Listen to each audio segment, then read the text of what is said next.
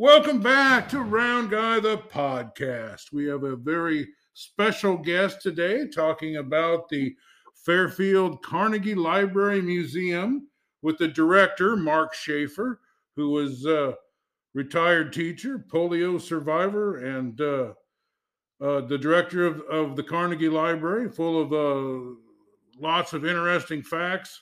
Round Guy, go ahead and introduce Mark. Well, good morning, Mark. I'm tickled to reach you and visit about your library.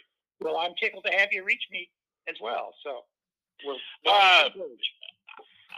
Mark, I'm probably as ignorant as to what your library and museum holds for folks that want to stop in and visit with it. When we do these podcasts, the reality is that there's a good portion of Iowa that's not familiar with it. A lot of people locally probably aware of what you have, but there again, I'm thinking there are a good portion of the state that may not have ventured to your fair city and your library. Tell us all about it. Well, we're actually in the former library building. The new library was built in 1995, I believe. But we're in the original Carnegie Library, so that's why we call ourselves the Carnegie Historical Museum. We're actually the Iowa Century Museum. We got that designation a while back.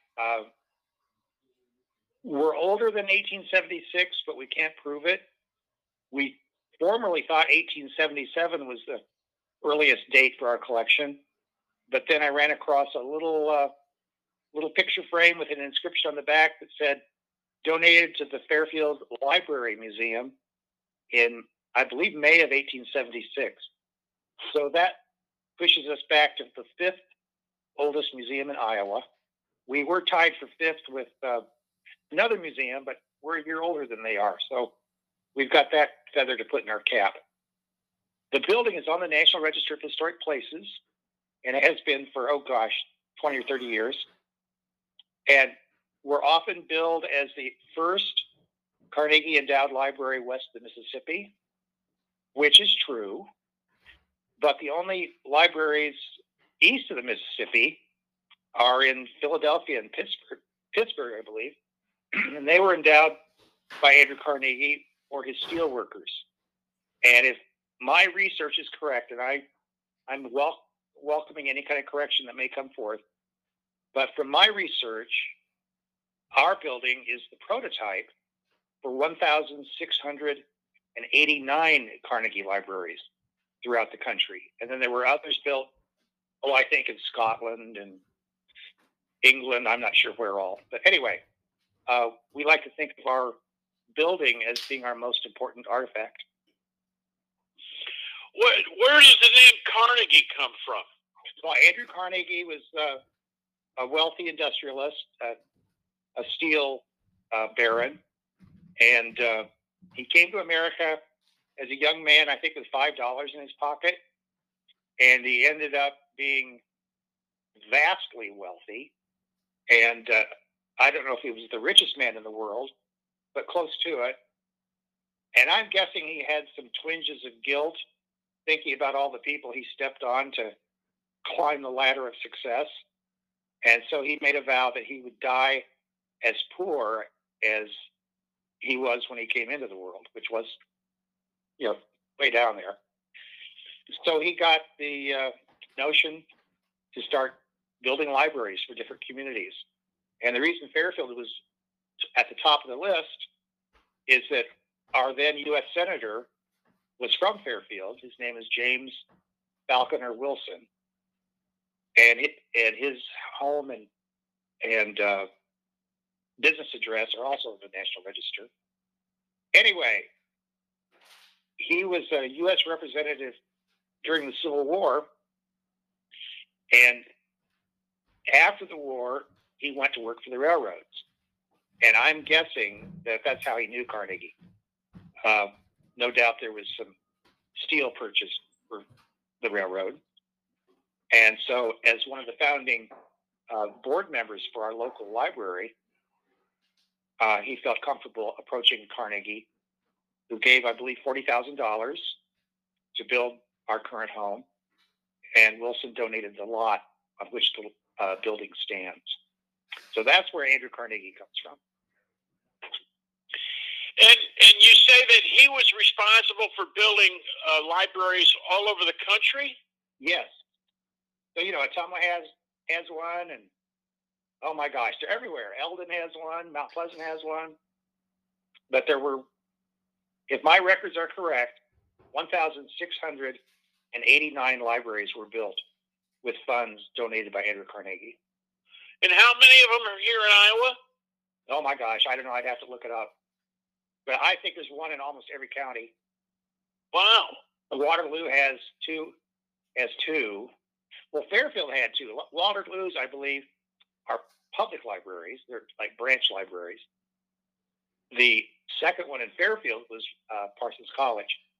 The Carnegie Library building, museum building, was built in the early 1890s, 92 or 3. I see both dates, and I never know which one's right. Anyway, the Parsons College Library was more like 1907, 1908, something like that. But usually it was just one Carnegie Library per community. And yet he's responsible for building a lot of other libraries in the country, but would it be safe to say that he's responsible for the building of the most libraries in the state of Iowa? Probably. I had never thought of it like that, but I would guess so. Well, now, we've got college libraries that are different than public libraries, but as far as public libraries go, if you go back 50 years, you could probably say that. Well, more like 100 years. What do you suppose is the reason that he chose the state of Iowa to build a majority of these libraries? Well, he got started because Fairfield's Senator Wilson hog-tied him and said, "Hey, you want to give us some money?" And he did. I don't know. It's just something that caught on, and people went at it. I don't know enough about it to really give you a picture of how many, what percentage of libraries were endowed in other states. But, if you're going to 1,600 libraries, that's a lot. That's a lot. Yeah. Now, what other kind of artifacts does your museum part of this library hold? Oh, goodness gracious. We've got everything but the kitchen sink. Some of our collections predate the construction of the building. So, we have a nice little collection of Roman and Etruscan sculptures and pottery. That collection is mentioned in the 1886 City Directory. So that's pretty cool. Senator Wilson, again, who got the library built, was also influential with the Smithsonian. And of course, when the library building was built, by that time he'd gone back into politics and was our U.S. Senator. And he had connections with the Smithsonian, and they were running out of room, so started donating artifacts to other museums and libraries and so forth. And we got several shipments of artifacts for the new museum. And this included a lot of pottery from the American Southwest. So we have one of the largest collections of Southwestern pottery that you could ever hope for. Wow. Let's see. We've got good Civil War stuff. We have, we've got a nice collection of World War II posters that came from a teacher in Birmingham, Lucille Sipe. Jerry Swigert, he's now deceased, but he had her as a teacher and somehow knew about these posters. I'm not sure how they came to us, but the Swigert family got those to us. Everything we've got in the museum is donated. We've got, Civil War stuff, your generic Pioneer tools, all the Iowa Pioneer stuff. We have a nice collection of Stevenson coverlets. Daniel Stevenson was a professional weaver, probably the only professional weaver in the early days of Iowa. We have some coverlets of his that were woven between the 1850s and 1870s. And they're kind of cool to look at. We have tons of taxidermy. Most of it's 120 years old. And a lot of it was donated in 1895 by a man named Dr. Joshua Monroe Schaefer. And he's no relation to me. He doesn't spell his name right. Anyway, he donated his taxidermy collection. So we've got all this. We've got a little bit of everything. We've got geode case. We have the newest exhibits are in the old basement gallery. And I have some of my board members that have really taken that on as a project, and they're developing. It's like a Jefferson County memorabilia room, and they've purged our files of. I shouldn't say purged. They dug deep into the files and found all kinds of information about gas stations and hotels and motels and factories, hospital, doctors, dentists. It goes on and on and on and on and on. And that's become a real popular new attraction, especially for class reunions. Fairfield has changed so much in the last 50 years. And, there was a reunion, just a couple of months ago. And this gal that was looking at this new exhibit kind of teared up. She said, you know what? I come here to visit, and it's the town I remembered. But now that you have this gallery exhibit, I can come home again. So that was a real good feeling to know that my board members would produce something that pulled at somebody's heartstrings like that. Now you mentioned these files and all the information that's available. Mm-hmm. Is that specific to Fairfield or surrounding areas in Iowa? It's mostly Fairfield and Jefferson County. One of the aspects of this gallery display that I just described, one of our efforts is to document the little outlying towns. Like Lockridge and Pleasant Plain and Libertyville, towns like that still exist. But then there are other towns like Coalport and Salina that, there might still be some buildings there, but they're not a town anymore. So just kind of keeping the memory of those bygone communities alive is part of our mission. Now, being that Eldon, Iowa is close to you folks and the famous artist Grant Wood, do you have anything relative to Grant Wood in your museum? I wish. Can't say that I do. I see. All right. Now, you know what? When we started the interview, I said that a lot of times we do these podcasts and talk about places and things available at these different towns and whatnot that a good many Iowans probably haven't heard of. It makes sense that I've not heard of your library and museum, and it makes sense that you continually entertain people that say the same thing. Do you not? That would be correct. And it's like anything. It's just hard to get the word out. We've operated with mostly volunteers, and we'll put things on Facebook, put things in the paper, make announcements on the radio. But I've had people come up there that they've been in a business asking directions to the museum 2 blocks from us, and the locals don't even know about it. So we're a well-kept secret. Not that we want to be secret, but it's just hard to get people to notice. Well, take a moment and let us in on the ability to do that, to do just that. What kind of social media websites do you have that you can tell our listeners where they can catch up with more information about what sounds like a wonderful library and museum? Yeah, we're not a library. We're in the old library building. Oh, okay. But that's okay. The new library is a couple of blocks away.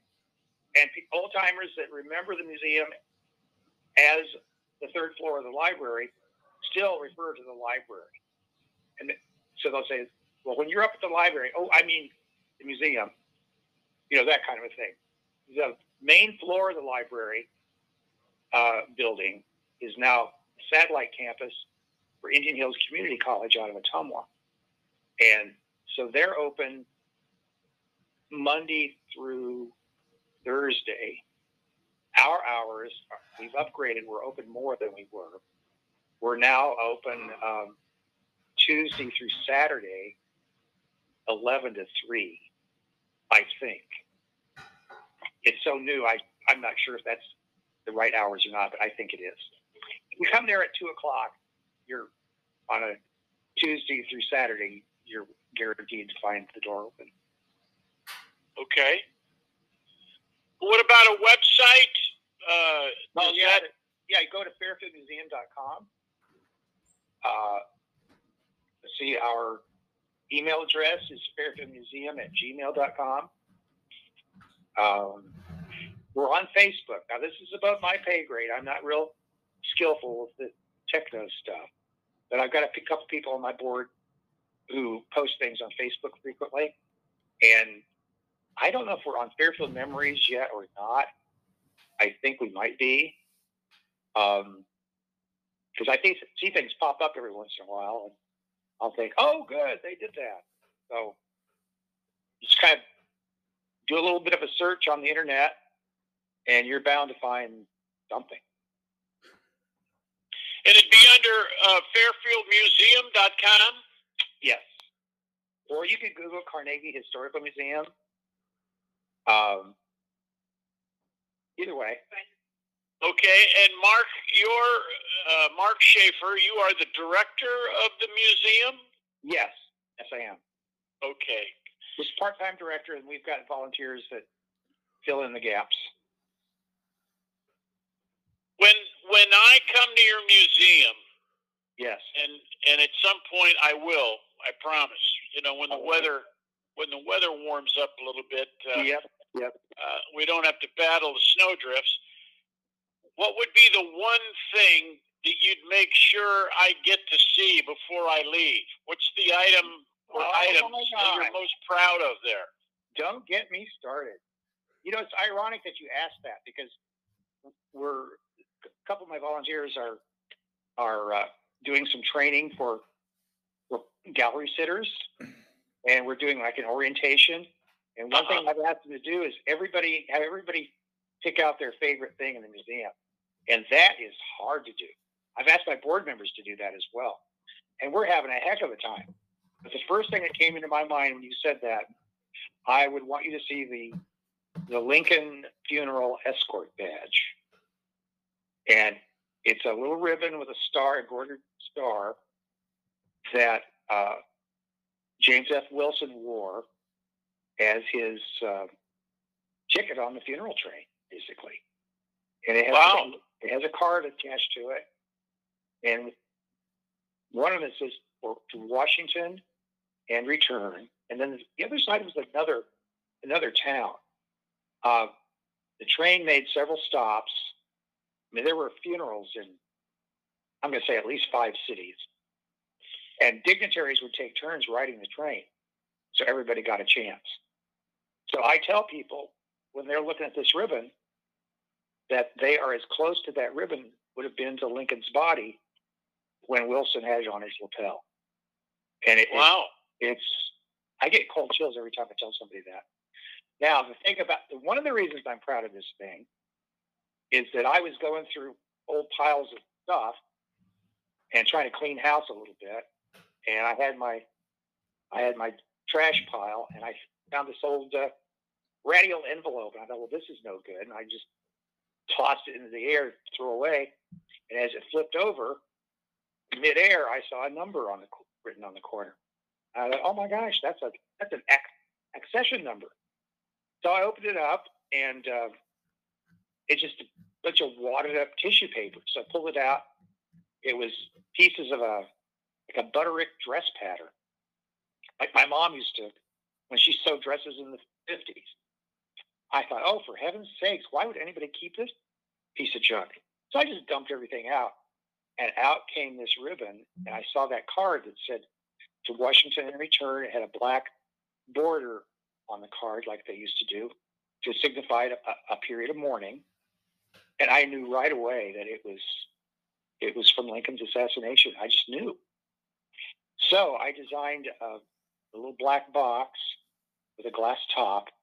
It's sort of a cross between Napoleon's tomb and Snow White's casket. Anyway, you have to come up to this box, and you have to bend over and look in to see the ribbon. It's on a little pillow in there, and I've got a box for little kids to stand on so they can see into it. But it's just that interaction, that having to bend over to see the artifact pays homage to Lincoln, and it reduces time, compresses time. It's like you're almost there. Yeah. So it's a very, for me, it's very, very powerful. And we have a number of Lincoln artifacts. We have a campaign flag from 1860 that was carried in a rally. Because Lincoln was not there, but this was a rally that drew 25,000 people. And here again, James F. Wilson was part of that. He helped organize that rally. It was one of the largest ones in the state. We have a spinning wheel that belonged to Anne Rutledge's mother. Lincoln lived at the Rutledge Inn as a young man in Salem, New Salem, Illinois. And Mrs. Rutledge moved to Birmingham, south of Fairfield, after Anne died and her husband died. She moved with, I think, 8 kids, a widow in 38 or so, and brought that wheel with her. So Lincoln would have stood next to that wheel when he flirted with Anne when she was doing her spinning back at the old home place. We've got some really nice Lincoln memorabilia that makes a good display. Does that answer your question? Yeah, it makes me more curious as to other things you have, and fearful that you may have accidentally thrown out some things. No, I hope not. I'm a keeper. I don't throw things away lightly. I hang on to things. Another thing I really am intrigued by. We have 3 passenger pigeons, and of course, the passenger pigeon became extinct in 1913, or I think 13 or 14. I can never remember which.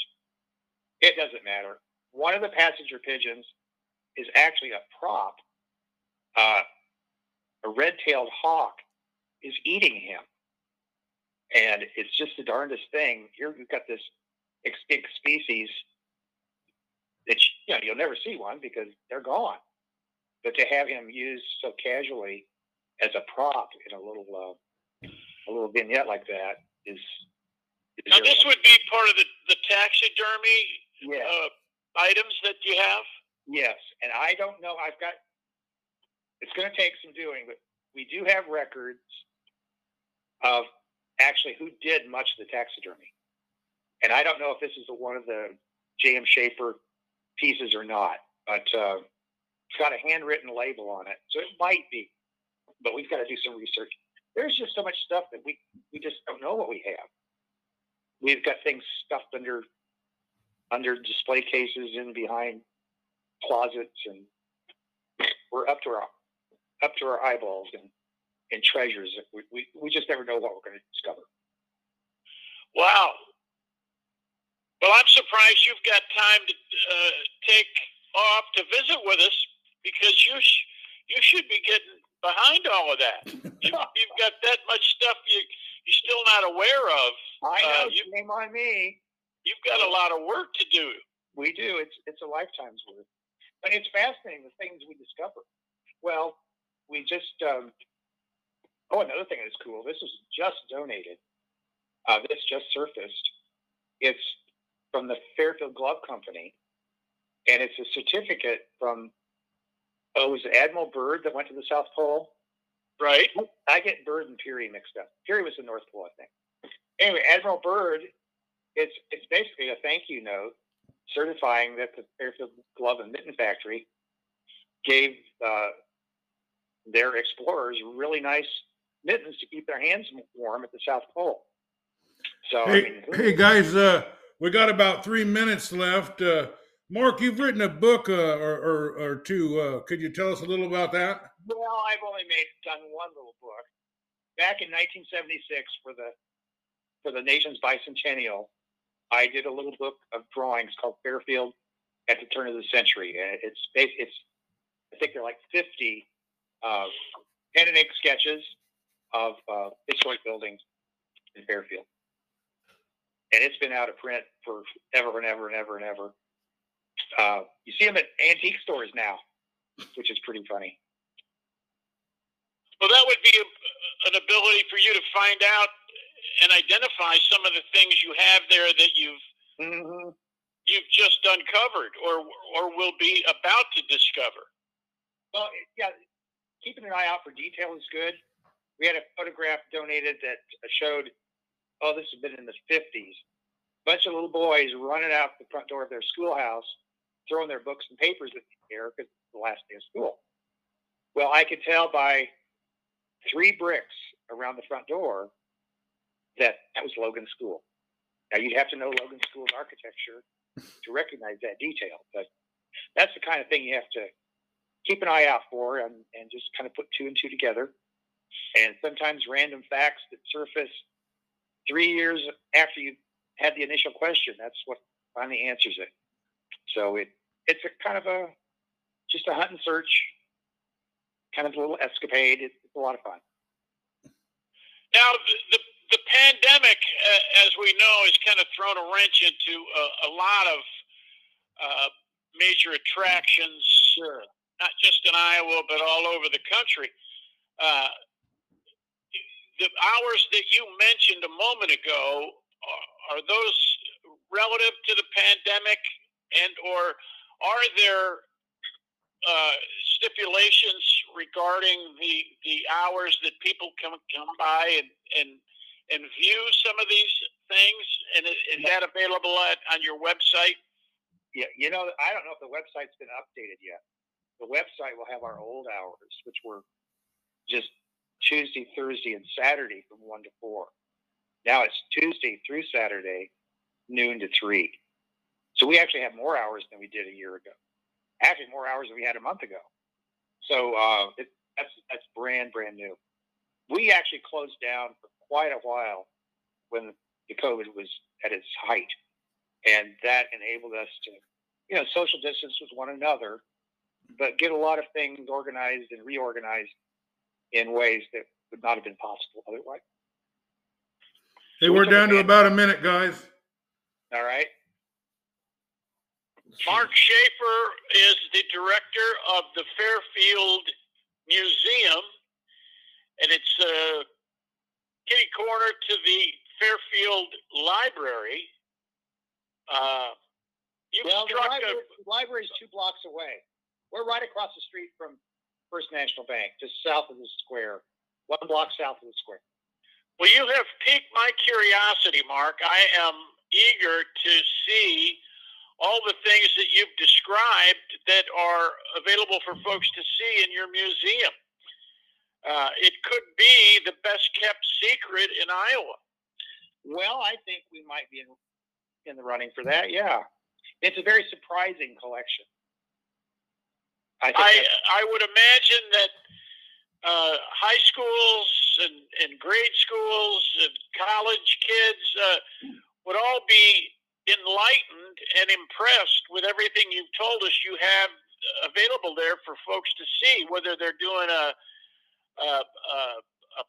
project of some sort, a social studies project, or I'll give you just come in there. I'll give you an example of one of our tours.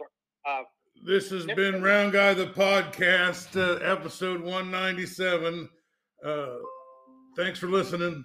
All right, no problem. And we appreciate your time, Mark. Welcome back to part 2 of Round Guy the Podcast coverage of the Carnegie Library Museum in Fairfield, Iowa. A quick tag-on discussion with Mark Schaefer, who did not get a chance to finish what he was saying there when we ran out of tape. Go ahead, Mark. All right. Well, as far as involving the public schools, that was certainly off the board. Did not happen during COVID, and that was our shutdown time. But before COVID hit, one of my favorite field trips was our Lewis and Clark unit. We had, oh gosh, I think I had a treasure hunt. I gave the kids this sheet, and they had 10 minutes in the Wilson Gallery and 10 minutes in the old settlers room to find the stuff on this list. These were all things that Lewis and Clark would have seen on their voyage of discovery 200 years ago. Everything from buffalo horn ladles to mercury in a little what do you call the ironstone jug, to medicines, like herbal medicine, tomahawks and flintlock rifles, all that kind of stuff. And then I did a PowerPoint presentation afterwards and plugged all these artifacts in to this timeline that outlined their voyage from St. Louis up to the Northwest and then back again.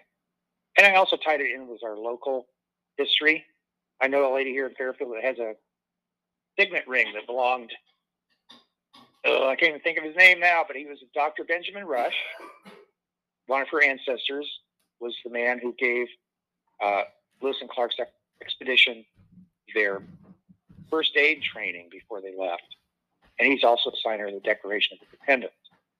So, tying things like that in with the farmer's market. There's a lady at farmer's market that sells pie, and her husband is a descendant of Sacagawea, the native woman that saved their butt during the expedition. So trying to tie the local collections in with a larger picture is a very gratifying challenge. Do you have a lot of flags and Indian artifacts that go along with some of the flintlock rifles you spoke of? We don't have. The only flag we have is the Lincoln Hamlin flag from 1860. We've got a flag from American flag from the 20s that was on a local boy's coffin. He was shot in China. He was buying a Valentine's gift for his mother, and he'd been told not to go across the street in this one section because it was dangerous. Well, he wanted to get something nice for mom, and so he walked across the street and paid for it with his life. Anyway, that flag is in the collection. And that's one thing I try to do is when new things come in, do a meticulous background check on the item so that it has a story. We don't need just a bunch of old stuff. We want to know the person, the situation behind that individual, and the story it can tell. I guess that answers that question. Okay. Mark Schaefer with the Fairfield Museum. I think you've got your work cut out for you. Everything you've told us that you have available there to view and to learn more about is it just sounds to me like every high school should bring a field trip to your facility, regardless of where they're located in our great state, but would learn an awful lot about the history of Iowa and nationally as well. This is a fascinating facility that you have there, and I don't think people know enough about it. Well, your help to rectify that situation. That's much appreciated. We sure hope so. Right now, I think we've got like 5 listeners, so that's going to be of some help, don't you think? Well, I would think so, yeah. I want to make sure that I get a chance to not just meet you, but to have you walk us through this museum, and I'm going to leave that up to my friend Dave Johnson. All right. To make arrangements to do just that. Give us the social media information again, so folks can get more information about your museum. Well, first of all, we're located at 112 South Court in Fairfield, and some of the website searches will tell people it's at 114 South Court. That's okay because it's the same lot. It just happens to be the wrong number. Anyway, so we're 112 South Court, www.fairfieldmuseum@gmail.com. No, excuse me. www.fairfieldmuseum.com, I think. You can tell I'm not a technical digital person. And then the email is fairfieldmuseum@gmail.com. Okay. And we're on Facebook, I think, and maybe Instagram or tweet. I don't know. Well, Google. I've got people doing that. If you Google Fairfield Museum, several options ought to pop up, don't you think? Yeah, I get Fairfield, Iowa Museum, because there's 22 Fairfields in the country, so you don't want Fairfield, California, or Connecticut. Right. Fairfield, Iowa, and information should pop up. Mark Schaefer, we understand that you've got some time constraints. You're going to do another interview, and we sure appreciate your time. We'll let you hop off. All right. But keep in mind that we've enjoyed talking with you and learning more about this museum. And down the road, we hope you'll agree to talk to us again. I think you can probably twist my arm. Okay. Mark, thank you so much. Well, thank you, sir. Okay.